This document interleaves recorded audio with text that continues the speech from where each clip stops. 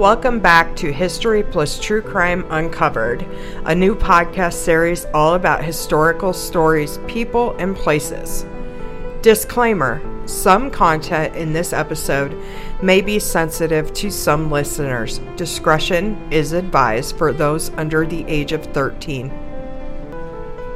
On this episode, I'll be discussing the Charles Bravo case, who died of an agonizing death from ingesting the poison antimony, or another name for tartar emetic, in a pretty white house in Balham, England in 1876. About 20-some years ago, I was a member of a literary club, and the novel Death at the Priory, Love, Sex, and Murder in Victorian England by James Ruddock was the book of the month, alongside one about Jack the Ripper. I read the book in a day. It was so interesting.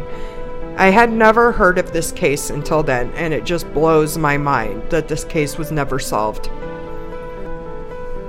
In 1875, following the blissful wedding of Florence Ricardo and Charles Bravo, their relationship took a downturn as Bravo revealed his brutal side, subjecting his new wife to violent abuse. Then, months later, he died. The case is still sensational, notorious, and unresolved, also known as the Charles Bravo murder.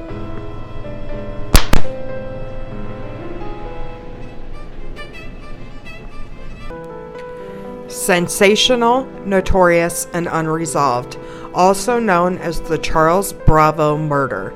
It was a crime committed within an elite Victorian household at the Priory, a landmark house in Balham, London. Leading doctors attended the bedside, including the royal physician Sir William Goll, and all agreed that it was a case of antimony poisoning. No one has ever been charged with the crime. Charles Bravo was born Charles Dulaney Turner in London and baptized in St. Helier, Jersey in 1852. He was the son of Augustus Charles Turner and Mary Turner, but later took the surname Bravo from his stepfather, Joseph Bravo. He was educated at Trinity College, Oxford, and the Middle Temple, and was called to the bar in 1870. By the time of his marriage to Florence Ricardo, daughter of Robert Campbell, he had fathered an illegitimate child. His wealthy wife, Florence, had previously been married in 1864 to Alexander Louis Ricardo, son of John Ricardo, MP, but had been separated from him because of his affairs and violent alcoholism. She herself had had an extramarital affair with the much older Dr. James Manby Goley, a fashionable society doctor who was also married at the time, and she had fallen out of favor with her family and society. Ricardo died in 1871, and Florence married Charles, a respected up-and-coming barrister, on December 7, 1875, terminating her affair with Goley. When her first husband died, Florence had inherited £40,000, which added to her already wealthy status of being an heiress. By all accounts, during the first month of their marriage, they both seemed genuinely happy. After a brief honeymoon in Brighton, they returned to London. In letters to their parents, they described going riding together, playing lawn tennis, going into town, and entertaining relatives and friends, including local aristocrats. Florence planned a Christmas party with 31 invited guests, including the mayor of Streatham. That Christmas, she apologized to her parents for all the pain she had caused. On January 9th, she sent them a telegram informing them that she was pregnant. Charles jokingly referred to the baby as Charles II. It was after this point that Charles started to become angry with her extravagance. Florence later stated, quote, "I told him that he had no right to interfere in my arrangements. I reminded him that I had always lived within my means, and I was accustomed to looking after my own affairs." End quote. Charles then became agitated and lost his temper, the first of many heated arguments that they would have. Police inquiries into the case revealed that Charles's behavior towards Florence was controlling, mean, violent, and bullying. Florence was wealthier than Charles and had opted from the start to hold on to her own money, an option only recently provided by the Married Women's Property Act of 1870. This led to tensions within the marriage. Florence left the Priory to stay at Buscott Park, complaining to her parents about Charles's violent ebullitions of temper and saying that his meanness disgusted her. Charles sent her a series of apologetic letters begging her to return home and promising, "If you come back, I will so take care of you that you will never leave me again." During her absence, however, staff at the Priory reported that Charles had called Florence a selfish pig who had been spoiled all her life, and that as her husband, he had the right to stand up to her. Charles also took the opportunity to tell Jane Cox that he was dismissing her. Now, Jane Cox I will get into a little bit later, but she was the servant of Florence. But that he would give her enough time to find a new position. Although he was grateful to Mrs. Cox for bringing them together, Charles was jealous of her closeness and influence over Florence and had wanted to fire her for some time to reduce expenses. Sadly, shortly after returning to Balham, Florence had a miscarriage. She became very weak, was bedridden, and grew depressed. After her doctor recommended a change of air, Florence planned a holiday in Worthing, but Charles and his mother opposed the trip due to the expense. When Florence said that she would confront his mother for interfering, Charles lost his temper, shouting, "I will go and cut my throat." He then struck Florence and stormed off. In March, Charles told Florence that he felt it was time for her to get pregnant again. By then, Florence doubted whether she'd be able to carry a child to term, but a few weeks later, she telegraphed her parents to inform them that she was pregnant for a second time. As she had feared, the second pregnancy also ended in a miscarriage on April 6, 1876. Considerably weakened, she planned once more to travel to Worthing to rest and recover. Before Florence married Charles Bravo, she and Dr. Goley had an affair which they had tried to keep secret, while maintaining the outward appearance of propriety.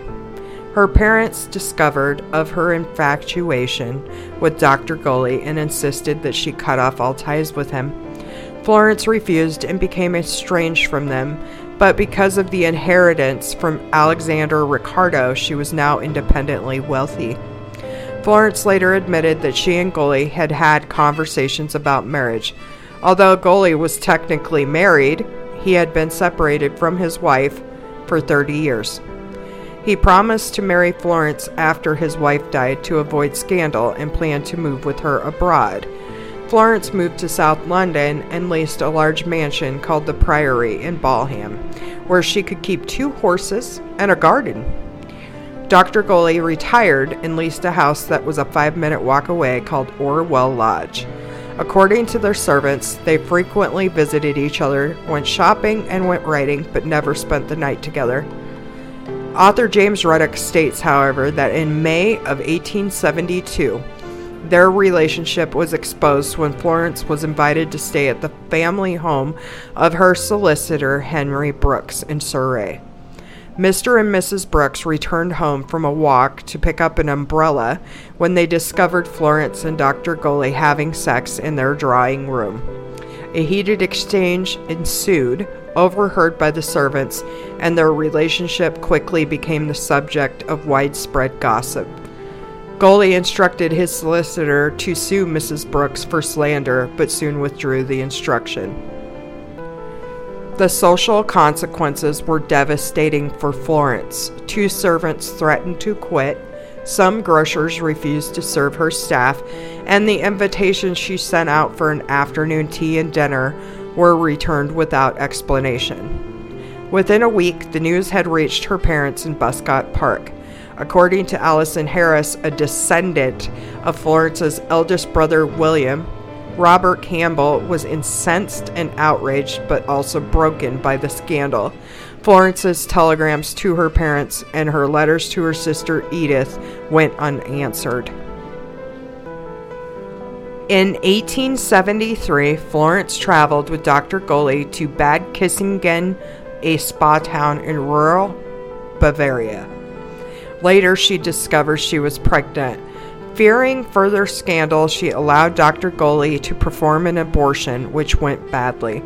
Florence became seriously ill and later stated that Jane Cox, her lady's companion, had saved her life by attending to her around the clock for 6 days and 6 nights. The ordeal effectively ended her affair with Gully. Florence refused to see him for 2 weeks, ending their physical relationship, and started to distance herself from him. Wary of being socially outcast and longing for reconciliation with her parents, Florence started to seek a way out of the relationship. When she was moving into the Priory, Florence had decided to hire Jane Cannon Cox to oversee day-to-day management of the household, including her large staff. Mrs. Cox was a widow who had lived in Jamaica and returned to England with her 3 young sons after her husband died. Florence said that she was very impressed by her, particularly her kindness and her excellent manners. Neighbors in Balham would later recall the sight of Florence and Mrs. Cox traveling together in their open-top carriage and comment on the attraction of opposites.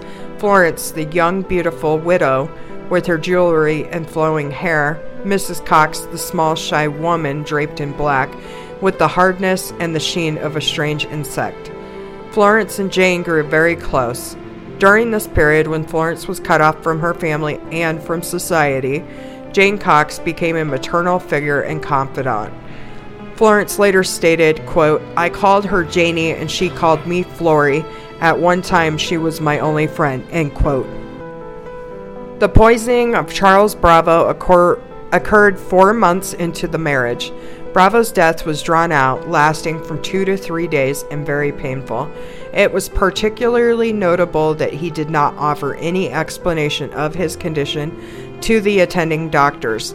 On April 18, 1876, Florence and Charles went into town together, briefly quarreling when their carriage passed Orwell Lodge. They stopped at the bank and at the jeweler's on Bond Street before going to their separate ways. Florence went shopping on Haymarket and bought hair lotion and premium tobacco for Charles as a peace offering. Charles went to a Turkish bath on Jermyn Street and met her uncle, James Orr, for lunch at St. James's Hall. Florence was resting in the morning room when he returned to the Priory. Charles decided to go riding, ignoring the groom's warning to not take any of the horses out since they had already been exercised that day. The horse then bolted for 4 miles, taking him on a long and unpleasant ride. When Charles returned, he was stiff and exhausted. According to the butler, Frederick Rowe, Charles was in great pain, looking exceedingly pale. Florence said she would help him to his feet when his bath was ready. At dinner, Charles was extremely irritable toward both Florence and Mrs. Cox, complaining that he was sore from the horse ride and that his toothache had returned. During the meal, he was angered to receive a letter from Joseph Bravo, criticizing him for playing the stock market. His stepfather had opened a letter from Charles's stockbroker showing that he had sold shares at a loss. Before going to bed, Charles went into Florence's bedroom to scold her in French for drinking too much that day, as she had since the miscarriages. She had had champagne at lunch, a bottle of sherry at dinner, and had asked for 2 glasses of wine upstairs. Woo, that is a lot of alcohol. After Florence had fallen asleep, Charles suddenly burst out of his bedroom shouting, "Florence, Florence, hot water." The maid, Marianne Keebler, was halfway down the stairs, waited for Florence to emerge, went back up the stairs, knocked on Florence's bedroom door, and then alerted Mrs. Cox. Mrs. Cox ran to the other bedroom and found Charles vomiting out the window. He fainted, but Mrs. Cox stayed with him, rubbing his chest, and sent Mary Ann downstairs for mustard and hot water. They poured it down his throat, which caused him to vomit, but he remained unconscious. Mrs. Cox told Mary Ann to tell the butler to send the coachman out to Streatham for Dr. Harrison. Mary Ann then woke Florence, who got up saying, "What's the matter? What's the matter?" Alarmed to see Charles not moving, Florence held his hand, sobbing, and asked whether a doctor had been sent for. When Mrs. Cox replied that she had sent Dr. Harrison, Florence was horrified and screamed for Rowe to get another doctor, any doctor who was closer. I also wanted to note that during this time period in history, a lot of women, especially wives that were abused by their husbands, would use poisons such as arsenic to slowly poison their husbands or poison them just enough that they would become ill and would not be able to become violent with them. Leading up to his death on April 21st, 1876, Charles Bravo was seen by 6 medical professionals, including one of the most highly regarded physicians in England. The first 2 doctors were Dr. Joseph Moore of Balham, who arrived first, and Dr. George Harrison of Streatham, who arrived after midnight. Moore and Harrison conferred and agreed that it was a serious case of poisoning and that Charles would probably die. They asked Florence, Mrs. Cox, and Mary Ann if they had any idea what could have caused Charles's symptoms. Florence suggested that Charles had had a heart attack after the horse ride and also mentioned that he was prone to fainting fits and that he had been worried about stocks and shares. Dr. Harrison told Mrs. Cox that she was wrong when she suggested that Charles had ingested chloroform and that the symptoms had likely been caused by arsenic, to which Florence responded, "Arsenic?" When he asked if there was any poison in the house, Florence answered, "Only rat poison in the stables." She also stated that Charles had no reason to take poison. Florence suggested sending for Royce Bell, Charles's cousin and best friend, who was an assistant surgeon at King's College Hospital in London, with his own practice on Harley Street. Bell brought with him his superior, Dr. George Johnson, who would later become vice president of the Royal College of Physicians. Dr. Johnson, in return, brought in Henry Smith, another assistant surgeon at King's College Hospital and an in-law of Charles's mother. Charles awoke after his cousin arrived and, upon questioning, insisted to Bell and Johnson that the only substance he may have swallowed was laudanum, which he had rubbed on his own gums to treat his toothache. Also noting the fact that laudanum was very popular during this time period. It's actually completely outlawed now. It was an opiate that was extremely, extremely addictive. Mrs. Cox took Bell aside and told him that before he fainted, Charles had said, quote, "I have taken poison, don't tell Florence," end quote. She then repeated the claim in front of Dr. Johnson and Dr. Harrison. Dr. Johnson asked if it was true, but Charles said he did not remember mentioning poison. Florence telegraphed his parents to come at once. Her father-in-law, Joseph Bravo, later stated that Florence did not seem much grieved and that she had given contradictory explanations for his condition. She also told Charles's former nanny that she thought it was food poisoning from lunch, while she said to Royce Bell that what had happened to Charles would always remain a mystery. Finally, Florence wrote to Sir William Gull, who at the time was a leading English physician, and requested that he see her husband, who was dangerously ill. Gull had become famous for saving the life of the Prince of Wales, the future King Edward VIII, by diagnosing and treating typhoid. Francis later explained, quote, "I believed that if anyone could save Charles, it was Sir William. I knew that he had saved people when others had given up all hope for them," end quote. Sir William knew her father very well as a patient and acquaintance. They had dined together at the Reform Club. After examining Charles, Gold told Florence that he was sorry that nothing could be done to save his life. Gold pushed Charles repeatedly to reveal the name of the poison he had taken, but until the end, Charles insisted that he had only applied laudanum in his mouth on his lower jaw. In his final hours, Florence offered to send for the rector of Streatham, but Charles declined. Instead, he recited the Lord's Prayer with his family. To Florence, he said, "Make no fuss when you bury me." He made a will favorable to Florence, witnessed by his cousin Belle and the butler Rowe. To his mother, he said, "Take care of my poor dear wife."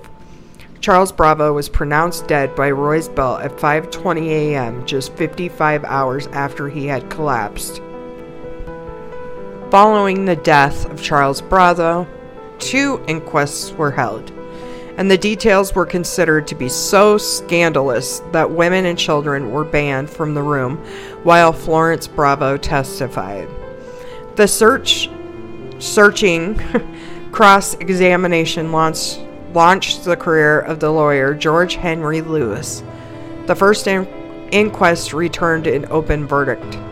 The second inquest returned a verdict of willful murder, but no one was ever arrested or charged. The first coroner's inquest into Charles Bravo's death took place on April 25th to the 28th, 1876. Impressed by the credentials of the many doctors and surgeons who had examined Charles, the coroner for East Surrey, William Carter, stated that the cause of death was likely suicide and sought to spare the feelings of the family by keeping the inquiry private, perfunctory, and not calling Florence Bravo as a witness.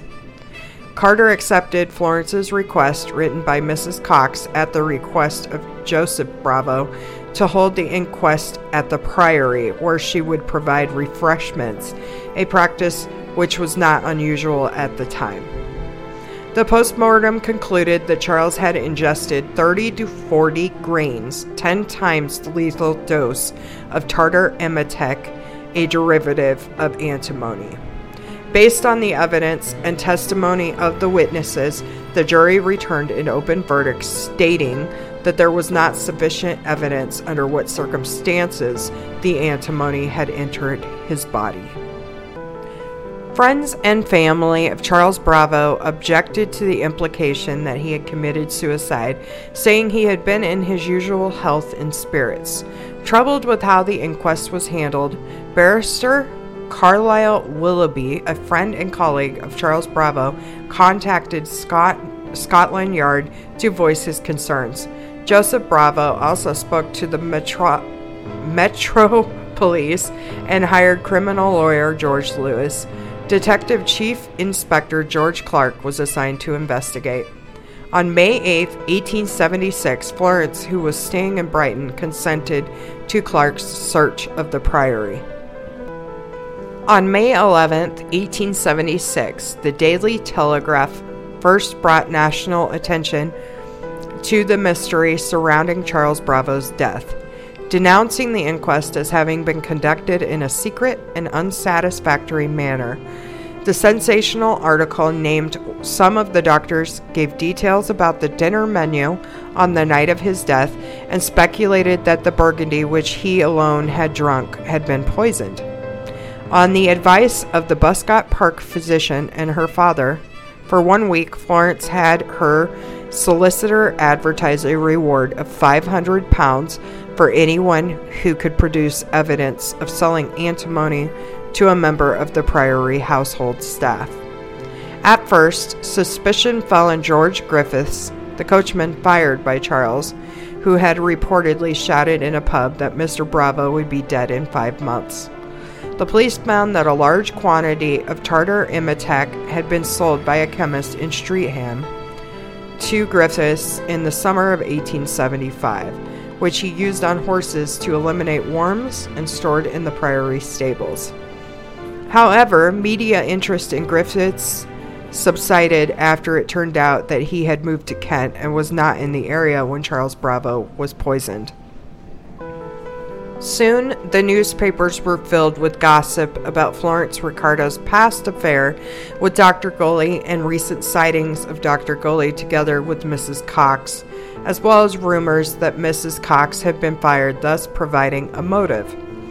The accounts of Dr. Harrison and Dr. Moore were published in the Daily Telegraph, while Dr. Johnson shared his perspective in the Lancet, noting that Mrs. Cox had initially claimed that Charles admitted to swallowing poison before fainting, a claim which Charles himself questioned when he woke up. On May 18, 1876, Surgeon Simon, MP, asked Home Secretary R.A. Cross in the House of Commons whether he was aware of the unsatisfactory nature of the coroner's inquest into the late Mr. Bravo's death. Increasingly, suspicions were raised both publicly and privately about Mrs. Cox. Florence suffered a collapse and brain fever, while Mrs. Cox abruptly left for the Priory to collect her belongings and move to other accommodations in London. On May 17, 1876, the Daily Telegraph reported that the Treasury Solicitor Augustus Keppel Stevenson had concluded a preliminary inquiry of 30 witnesses, but that this did not include Mrs. Bravo or Mrs. Cox, implying that they were both suspects. Anxious to demonstrate their innocence, Florence and Mrs. Cox each submitted written statements through their solicitor. Mrs. Cox stating in writing that she had perjured herself and suppressed evidence during the first inquest, leading the Lord Chief Justice, Sir Alexander Cockburn, to grant the Attorney General, Sir John Holker's application to open a fresh inquiry. Florence received a torrent of anonymous hate mail through her letterbox in Brighton and could no longer look out the window toward the promenade without seeing passers-by gazing up at her window. She paid her servants a month's wages and left Brighton for Buscott Park before returning to the Priory. The second coroner's inquest took place from July 11th through August 11th, 1876, in the Bedford Hotel in Balham. It was attended by the Attorney General himself, with eminent members of the bar, holding briefs, and was covered extensively by members of the press. Over an unprecedented 23 days of testimony, members of the public crowded the streets to try and catch a glimpse of the witnesses giving evidence and finding out the latest news each day. Sir William Gull, the most celebrated physician in England, appeared on the fourth day of the inquest. Gull stated that Charles did not behave like a man who thought he was being murdered, and that he had swallowed he had showed no surprise that he was dying of poison. Gull believed that Charles had swallowed antimony intentionally but lost his nerve and had asked for hot water to be flushed out of his system, and remained convinced of Florence's complete innocence. Interest into the case reached its peak when Florence testified for 3 days starting August 3, 1876. According to author James Ruddock, for Florence Bravo, the coroner's inquest was the worst experience of her life. Rather than focusing on the circumstances leading up to Charles Bravo's death, his family's lawyers became fixated with proving that Florence had continued her affair with Dr. Goley during their marriage, and subjected Florence, Dr. Goley, and other witnesses to repeated questions about her past sexual conduct. The lurid details of her criminal intimacy with Dr. Gull before marrying Charles was covered in depth in national newspapers such as the Times and the Daily Telegraph, as well as penny newspapers such as the Illustrated Police News, and telegraphed by correspondents to newspapers across Europe, the U.S., and Australia. Florence broke down repeatedly, but on the third day of questioning about details of her sexual history with Dr. Gull, she finally objected. According to the Times, she said, part with tragic force and part tearfully, and with perfectly just indignation. that attachment to Dr. Goley has nothing to do with this case, the death of Mr. Bravo. I have been subjected to sufficient pain and humiliation already, and I appeal to the coroner and the jury as men and Britons to protect me. I think it is great shame that I should be thus questioned, and I will refuse to answer any further questions with regard to Dr. Goley. The Saturday Review reported that the audience was sympathetic and moved their feet as if applauding. Other commenters remarked ironically that Mr. Bravo's own counsel had managed to let the dead man's own criminal intimacy with a prostitute at Maidenhead remain in decent obscurity. Nevertheless, the coroner allowed lawyer George Lewis to continue this line of questioning unchecked. Over the course of the inquest, the likely method of transmission of poison was identified as Charles's water jug, which he drank from each night before going to bed. Although considerable suspicion of Florence remained, there was no direct evidence against her. Florence had not prepared food or given medicine to her husband and had not signed for any poison in her name. In the end, the inquest failed to produce any meaningful new evidence. The coroner's jury ruled out suicide and death by misadventure and found that Charles Bravo had been willfully murdered by the administration of tartar emetic by an unknown person or persons. And into the aftermath. Although Florence Bravo had avoided being indicted, the public shame and suspicion which persisted destroyed her life. Jane Cox was the first to pack her bags and leave, followed by her other servants, and then she received notice that the landlord of the Priory was taking steps to evict her. Florence's eldest brother, William Campbell, urged her to move to Australia with him, but she refused. At the end of September 1876, she returned to the Priory and arranged for all its furnishings to be sold by auctioneers Balham and Son. She changed her name to Florence Turner and left London permanently on April 3, 1877. She settled in South Sea, Hampshire, where she bought a property called Lumpas Village, which she renamed Combe Lodge, and hired a housekeeper, 2 maids, and a coachman. Florence rarely went out and eventually drank herself to death, much like her first husband, and died on September 17, 1878, at the age of 33. So this concludes this episode, but what I would like to know is, what do you think? Do you think Charles Bravo committed suicide by poisoning, or do you think someone murdered him? Personally, I think what happened is Florence was trying to avoid an altercation, so she slipped a little bit of poison into his water jug in his bedroom, but apparently put too much and it killed him. That's what I think happened, because as we know, during this time period, women did do that to subdue their husbands, so they could avoid being, abused and things like that. So it is very probable. However, another theory is that Mrs. Cox poisoned him because he was threatening to, terminate her employment within the household. And or the other thing is that he just accidentally put poison in his food or his drink, and it just happened. But I really think somebody murdered him for sure.